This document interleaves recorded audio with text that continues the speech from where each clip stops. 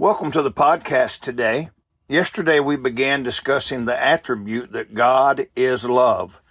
Today we will be continuing the discussion of the attribute that God is love, part number 2. 1 John 4 verse 8 says, "He that loveth not knoweth not God, for God is love." Because God is love and He gave Jesus to die for us that we might be saved, I am secure in His love and nothing can separate me from His love. Boy, I like that. Listen to what Romans 8:35 says. "Who shall separate us from the love of Christ?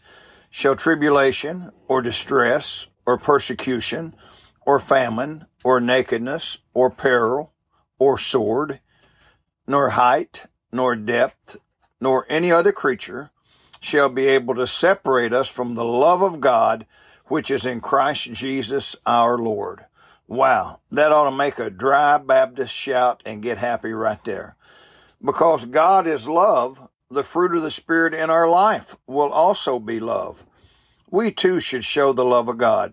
Galatians 5:22 says, "But the fruit of the Spirit is love." How the world desperately needs to know and experience the love of God. If we as Christians fully understood that God is love, what a difference it would make in our lives.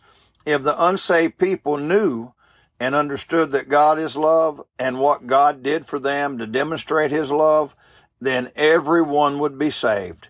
Unfortunately, Satan blinds men to the truth of the love of God. So men continue going through life lost and unsaved. Many die and go into eternity lost because they never knew or understood or experienced the love of God. Let's do our part to tell others about the love of God and to let the love of God flow out of our lives. May God bless you today.